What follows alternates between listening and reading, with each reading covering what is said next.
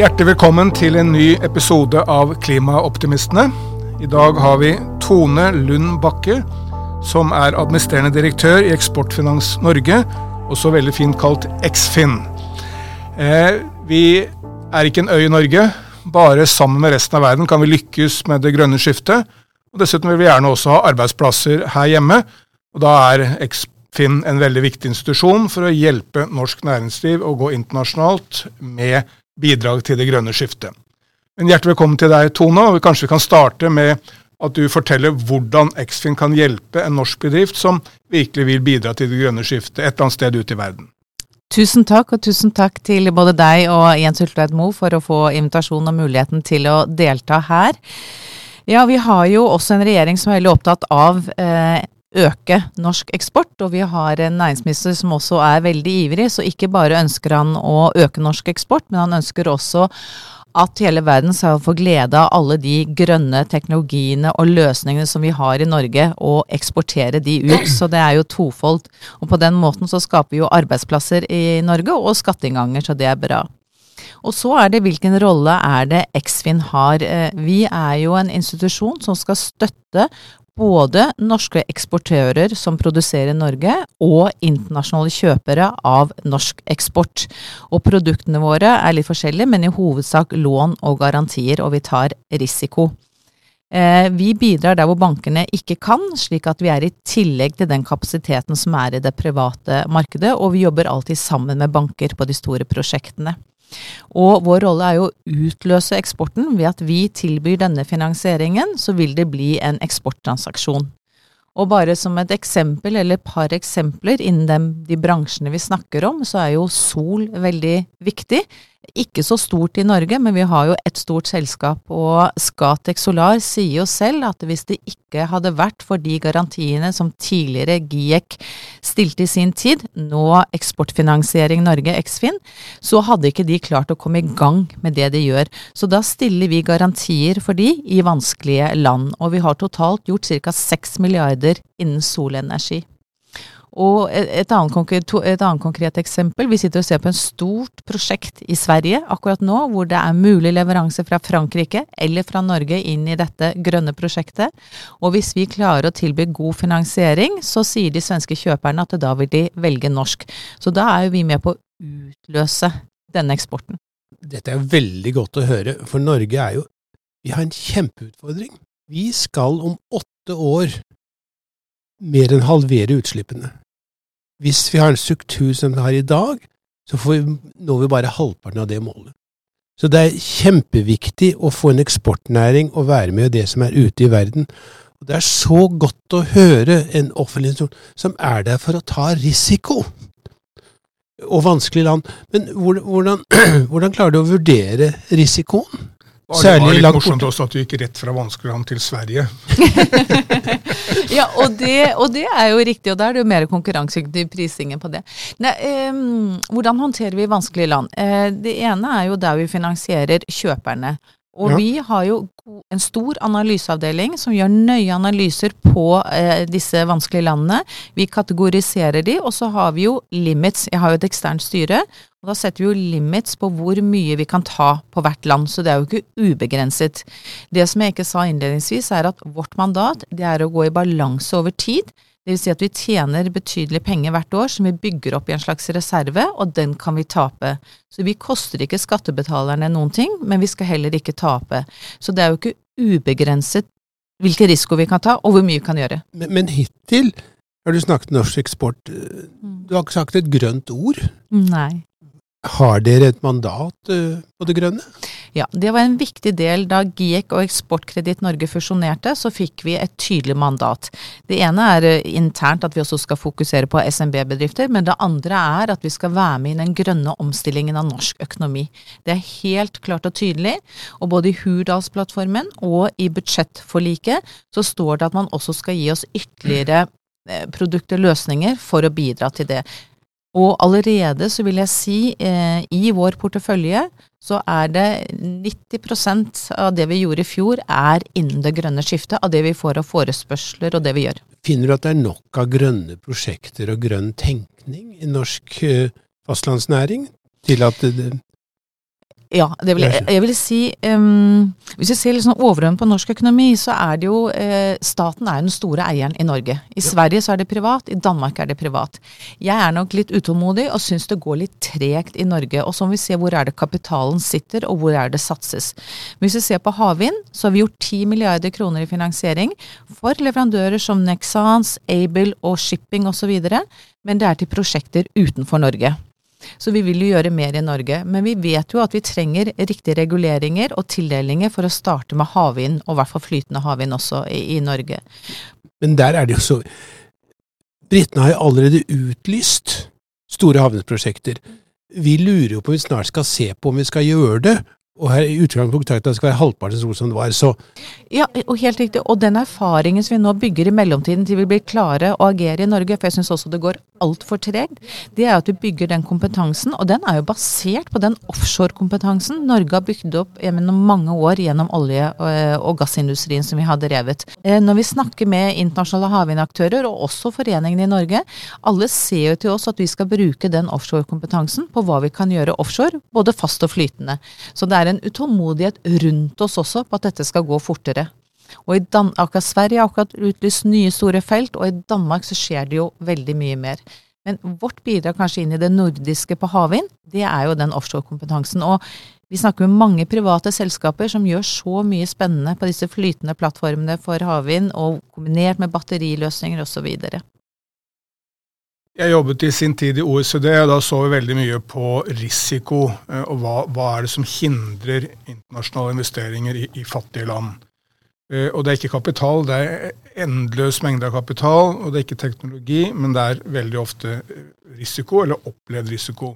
Men den risikoen har mange fasetter. Det dreier seg om risiko for at prosjektet ikke blir lønnsomt. Det kan dreie seg om valutarisiko, hvis det et land med en usikker valuta.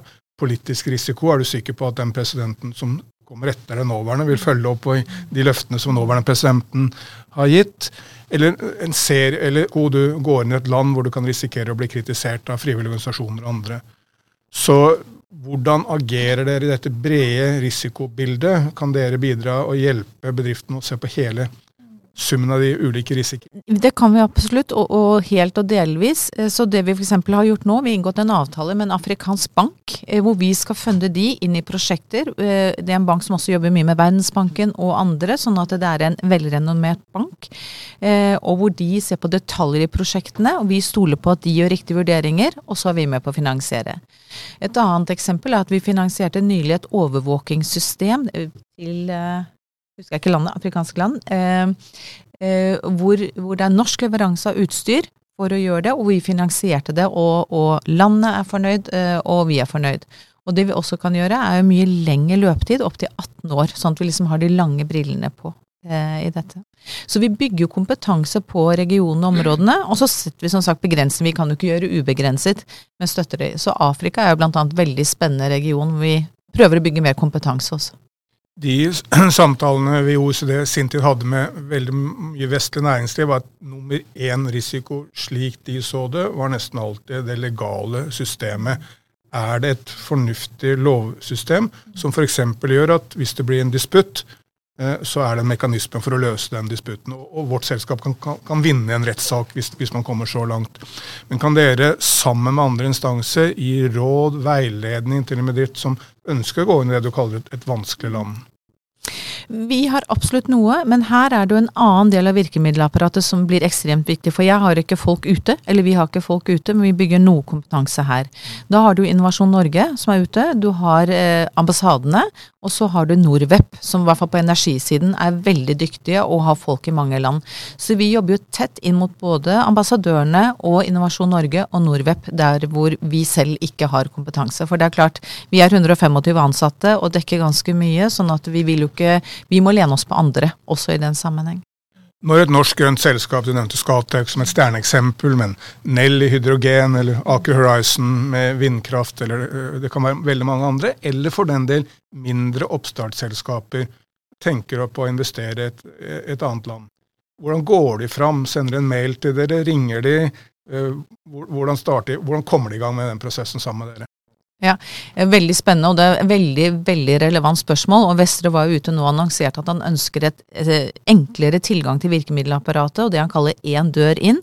Så vi sitter i disse dager sammen med Innovasjon Norge og andre aktører på å finne en måte hvordan, når en kunde kommer i den situasjonen, at vi kan gå et sted for å se hvem er det jeg snakker med. For det kan være Innovasjon Norge i det landet, i den byen. Det kan være oss, det kan være at vi sier at du skal snakke med den og den og den, og er det energi, så er det Nordweb. Er det innen sjømat, så har vi Sjømatrådet, som både har folk ute og hjemme, så er det litt avhengig av hvilken industri. Men vi tar jo gjerne første telefonen og hjelper de videre, men det kan godt hende at det er andre ute som har mer kompetanse enn det vi har. Vi har jo noen tunge industrier i Norge som har store utslipp, olje og gass, shipping. Begge holder jo på med omstilling, spesielt leverandørindustrien. Men shipping er jo veldig stort. Vi er verdensledende i den industrien, og utslippene er store. Er det en mulighet å hjelpe rederiene i sin omstilling? Absolutt, og det vi jo både rederiene og egentlig verftene også. Ja. Og vi opplever jo at verftene i Norge, de sliter jo litt i forhold til å være konkurransedyktige på skrogbygging og de enkle tingene. Og det vi ser de er gode på, det er design, og så er det teknologi. Og det er den grønne teknologien som mange av de store verftene jobber med nå, både for norsk, men også som de kan selge ut til andre verft. Så jeg tenker at vi har, altså man har kommet langt allerede, men at de jobber med mye, og vi er med på å kunne finansiere for eksempel et skip som bygges i Tyrkia, men hvor det er grønn teknologi kanskje fra Norge. Og det er jo hybridteknologi som det jobbes mye med nå, inntil vi har ordentlig energikilder, for vi mangler jo mye på hydrogen, ammoniakk og så videre. Det er et veldig godt eksempel at klimautfordringen er jo en mulighet for næringslivet, ikke en trussel. Det er helt rent i det du snakker om med verftene. Vi er konkurransedyktige på stål, men du verden så gode vi er på. Samme ser vi jo med sement, som jo er en av de verdens verste utslipp. Skjer det noe på det som dere ser? Ja, altså det viktigste med sement er jo da å ha gode altså karbonfangst- og lagringsløsninger. Det blir jo løsningen. Det blir jo vanskelig å gjøre mye annet. Men det er precis. Å lage sement består jo å slippe CO2 ut i luft. Ja, sånn at og der er det jo både Norge, jeg tenker på Sverige og Tyskland, og vi har jo vårt langskip, og Equinor har jo Northern Light-prosjektet. Vi er ikke involvert direkte med de, men der håper jeg jo at det skal gå mye raskere, og også en underleverandørindustri bygger seg opp. Men snakk med Danmark nå. Danmark er jo kommet lenger enn oss på CCS også. Vi tror jo ofte at vi er kommet langt, men selv der jobber de jo med veldig mange forskjellige løsninger. Ja, de har en veldig stor sementindustri. Ja. Så de er nødt til det. Men dere jobber på i prinsippet hvilket som helst område, eller ser dere først og fremst for dere Norge noen områder hvor vi er langt fremme og har absolutte fortrinn som grønn hydrogen eller havvind eller andre? Altså, i utgangspunktet er vi som institusjon næringsnøytrale. Vi skal støtte norsk eksport, og det er jo derfor vi i dag sitter med dessverre en veldig stor portefølje innen offshore, og også blitt store eiere i offshore-rederier fordi vi har konvertert gjeld til egenkapital. Så vi er næringsnøytrale, men hvis vi ser på de forespørslene vi får, så er det jo primært innen fornybar energi når vi ser på energibransjen. Det finnes jo sjømat og ferdigvare og andre industrier også. I fjor så tror jeg vi fikk en liten forespørsel, en liten året før, sånn at vi ser jo ikke at det er behov for store investeringer. Det kan jo være, hvis man ser på elektrifisering, så kan det jo være investering som det er behov for i olje- og gassnæringen. Men havvind, som sagt, er det vi ser hvor det er mest aktivitet nå. Og så er det jo batterier som vi ikke har snakket om. Det er jo ikke energikilde, men bærer. Men batterier blir jo viktig i omstilling av norsk økonomi, og det er jo 2 store prosjekter på gang, og så har vi jo litt mindre selskaper som vi finansierer i dag allerede, sånn som Corvus, som vi er inne med. Men de 2 batteriprosjektene krever jo veldig mye kapital. Og da ser vi litt fortvilet, synes jeg, liten vilje fra norske investorer til å gå inn. Og da kommer jeg tilbake til dette her med at den norske stat er jo den største eieren på børs og de store selskapene, mens i Sverige og Danmark og andre steder så har de jo privat kapital. Og de siste emisjonene som er gjort i noen av disse selskapene, så kommer danske fond inn og annet, men nesten ikke noe fra norske investorer. Så her er det en liten oppfordring fra meg til politikerne å etablere et egenkapitalvirkemiddel også inn i de store grønne prosjektene, for det er kapitaltung. Jeg er rådgiver for Morrow, som så skal lage stor batterifabrikk i Arendal. så er jeg kanskje inhabil. Men likevel, dette er jo den største industrisatsing på Sørlandet noensinne. Det er mulig at Herøya på sitt maksimale hadde flere ansatte enn det Morrow med underleverandører vil få på Sørlandet hvis dette. Så det er jo gigantisk og en fantastisk mulighet til arbeidsplasser i en av Norges mest næringsfattige fylker. Men det er liksom ikke helt gått opp for det norske systemet ennå. Og når de nå går inn med kapitalutvidelse, så har de mye større respons fra internasjonale investorer enn fra norske. Så akkurat som du sier, så hva kan vi gjøre for å endre dette når noen av de mest avanserte selskapene i Europa ser store interesser i dette? Det er ikke absolutt toppkrem eller krem i europeisk industri, men veldig begrenset norsk interesse.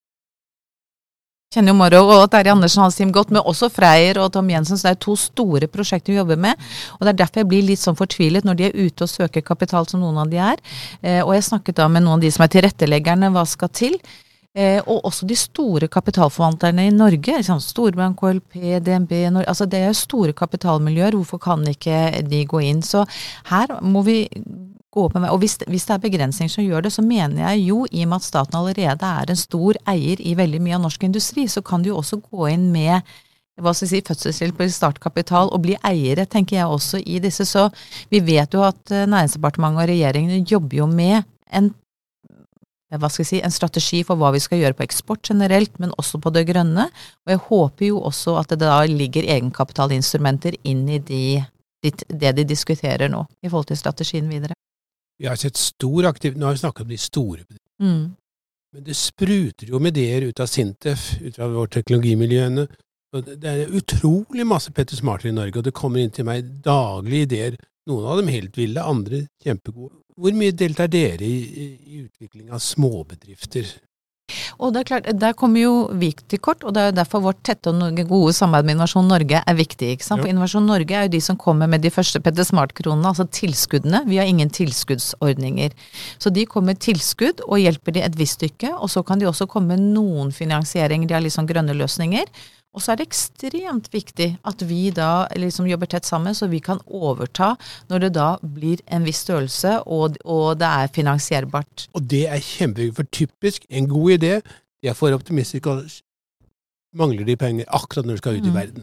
Da er det helt sentralt at dere kan hjelpe. Og så er det litt sånn, i og med at vi også jobber sammen med bankene, så er det viktig at de også jobber tett og godt sammen med en bank som kjenner de og følger de, sånn at de har, hvor vi kan ta opp de 75 eller 80%, kommer det litt an på hva det skal være, men det må en liten bank bli til, og det er også for å sikre at prosjektene er levedyktige, for det er ikke noe vi skal kaste ut masse av statens penger i prosjekter som heller ikke har livets rett, sånn at noen av det blir jo ikke noe av med, og noe kan man tape, men at man også har med flere vurderinger. Men den glemte sektor i Norge på en måte er ferdigvarer. De er like stort som laks omtrent, men ingen snakker om dem. Hva kan dere gjøre der? Veldig viktig og veldig bra, og det er jo fordi vi snakker om at vi skal øke norsk eksport eks olje og gass, og da må vi ikke glemme fastlandsindustrien vår. Og vi har mange gode eksempler, møbel er jo en stor av det, og hvis vi legger sammen hele ferdigvareindustrien, og så omsetter de for 120 milliarder, og har en eksport for 70-80 milliarder, de må vi ut og treffe, for mange av de er ikke så store, de har ikke store finansavdelinger, sånn at vi kan finne oss, og vi må finne de. Vi jobber nå med NHO og deres undergrupper i forhold til hvordan vi skal kunne kommunisere med de, treffe de på forskjellige arenaer. Og de også kommer til oss og ønsker at vi skal være mer aktive. Og det er jo spesielt da SMB-segmentet også. I Skift så nå snakker jo alle om grønt. Alle ønsker å være grønne. Og av og til er de ikke så grønne som de later som om. Grønnvasking er et fenomen. Observerer dere det? Nei, nummer 1 når vi snakker om disse grønne, hvis vi snakker om havvind og batteri og disse tingene, så er det jo rent grønt, ikke sant? Det er ikke grønnvasking. Jeg opplever ikke det, og jeg opplever nå en genuin interesse fra alle selskaper som ønsker å jobbe med grønn teknologi, hvis vi ser på maritim og så videre. Så jeg føler kanskje det var for lenge siden, og lenge siden kanskje bare 2, 3, 4 år siden, men at vi ikke der nå. Jeg tror alle skjønner hva vi må gjøre, og det veldig lett. Det kommer også taksonomi og måleparametere som felles for finansnæringen, som gjør at det lett å måle hva det som grønt, og hva det som ikke det. Og som jeg sier en ting til, samtidig så jeg også veldig opptatt av å hjelpe de som går fra mørkebrunt til lysebrunt, lysebrunt til lysegrønt, sånn at vi med å jobbe i transisjonen.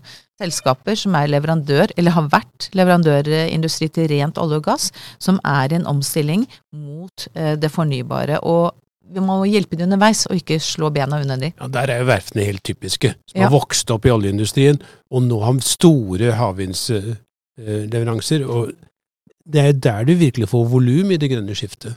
Ja, og så må vi også være med å finansiere konvertering av offshore fartøy, som da jobbet bare mot olje og gass, som nå skal over da for eksempel på vindprosjekter, og du trenger å bygge om for å klare å tilpasse til vindprosjektene. Og det også en finansiering, så jeg tenker ikke det grønnvassing, jeg tenker det med på å bistå i det grønne skiftet. Ja, det absolutt, og det viktig også. Hvis du ser på Norges bidrag til resten av verden, så det jo noen opplagte næringer hvor vi verdensledende, eller i hvert fall blant de beste i verden. Shipping, fornybar energi på en del områder, muligheten for havvind og bruke vår oljekompetanse der, grønn hydrogen, bruke vår vannkraft og andre ting til å lage grønn hydrogen. Det en del opplagte områder.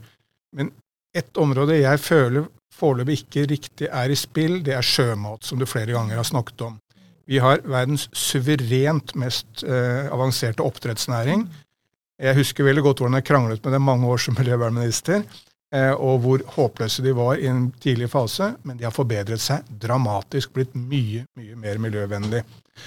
Men jeg opplever at det en veldig konservativ bransje som egentlig bare ser på laks, og ikke ser på hvordan deres teknologi kan brukes i de nesten alle land i verden hvor oppdrett må være noe annet enn laks. Kan dere gjøre mer for å stimulere dem til å gå inn og hjelpe utviklingsland som ønsker å gå inn i reker eller skalldyr eller andre fiskeslag? For dette jo en fantastisk næring for å skape nok mat i verden, og til å så sammen drives på en måte som forsvarlig ut fra havøkologi. Kjempespennende tema. Jeg vil ta en ting innledningsvis. Du sa det, Jens, vi eksporterer for ca. 120 milliarder, og tenk, det bare råvaren fisk. Tenk hvis vi i Norge kan begynne mer med videreforedlingen, og hvilken eksportverdiøkning vi kan få. Så det liksom et potensial. Ja, vi må kanskje det. Ja. Det fordrer vi. Men tilbake til spørsmålet, for jeg synes det utrolig relevant. Og jeg må si, jeg var i Dubai i forrige uke sammen med en næringslivsdelegasjon, og Skjæran som havminister, og flere i forhold til Norway Day på Expo 2020. Og da hadde vi et stort sjømatseminar, aquaculture-seminar. Og den interessen fra regionen, altså fra Afrika og statene der nede i forhold til vår teknologi. Og det var mange norske leverandører, og vi sitter i dag og vurderer et kjempestort prosjekt i Egypt. Egyptiske presidenten har sagt at vi skal spise mer sjømat. De har mye oppdrett i dag, men de skal gjøre den bedre, sånn for flere som spiser det. Ambassadøren her da veldig på, har funnet noen mulige norske leveranser, hvor de skal både drive da, altså med oppdrett, og det skal være opplæring, og de skal bygge boliger, og Scatec skal eventuelt levere da solcelleanlegg for å drive det. Så jeg tror det enormt potensial for norsk teknologi. Og så vet vi også at det jo vanskelig å drive landbasert, men det jo også veldig miljøvennlig når det kortreist mat.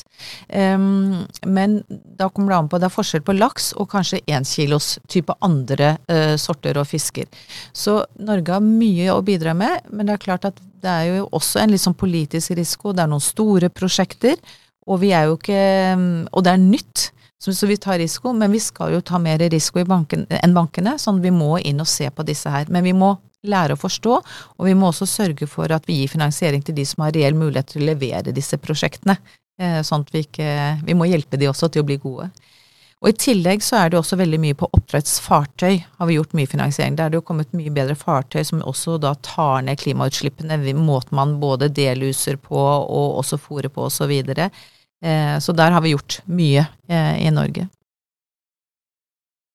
Nå vi snakker om finans, når man tenker på det, kanskje det så grønt at det gjør noe, men den samtalen vi har hatt nå viser jo at finans de som går i forkant i det grønne skiftet. Det sier finansnæringen over hele kloden. Og det er jo sentralt, fordi at de grønne næringene er typisk veldig kapitalintensive til å begynne med, og så koster det nesten ingenting å drive. Så derfor er det å få kapitalen up front og ta den risikoen sentralt i det grønne. Og det mener jeg at samtalen vår viser, at Eksfin er sentrale i den grønne omstillingen i Norge, og hvis vi da skal nå våre 2030-mål, så er dere en nøkkelfaktor. Tusen takk for at dere kom og var med oss i Klimaoptimistene. Tusen takk for invitasjonen. Veldig spennende samtale. Og lykke til oss alle.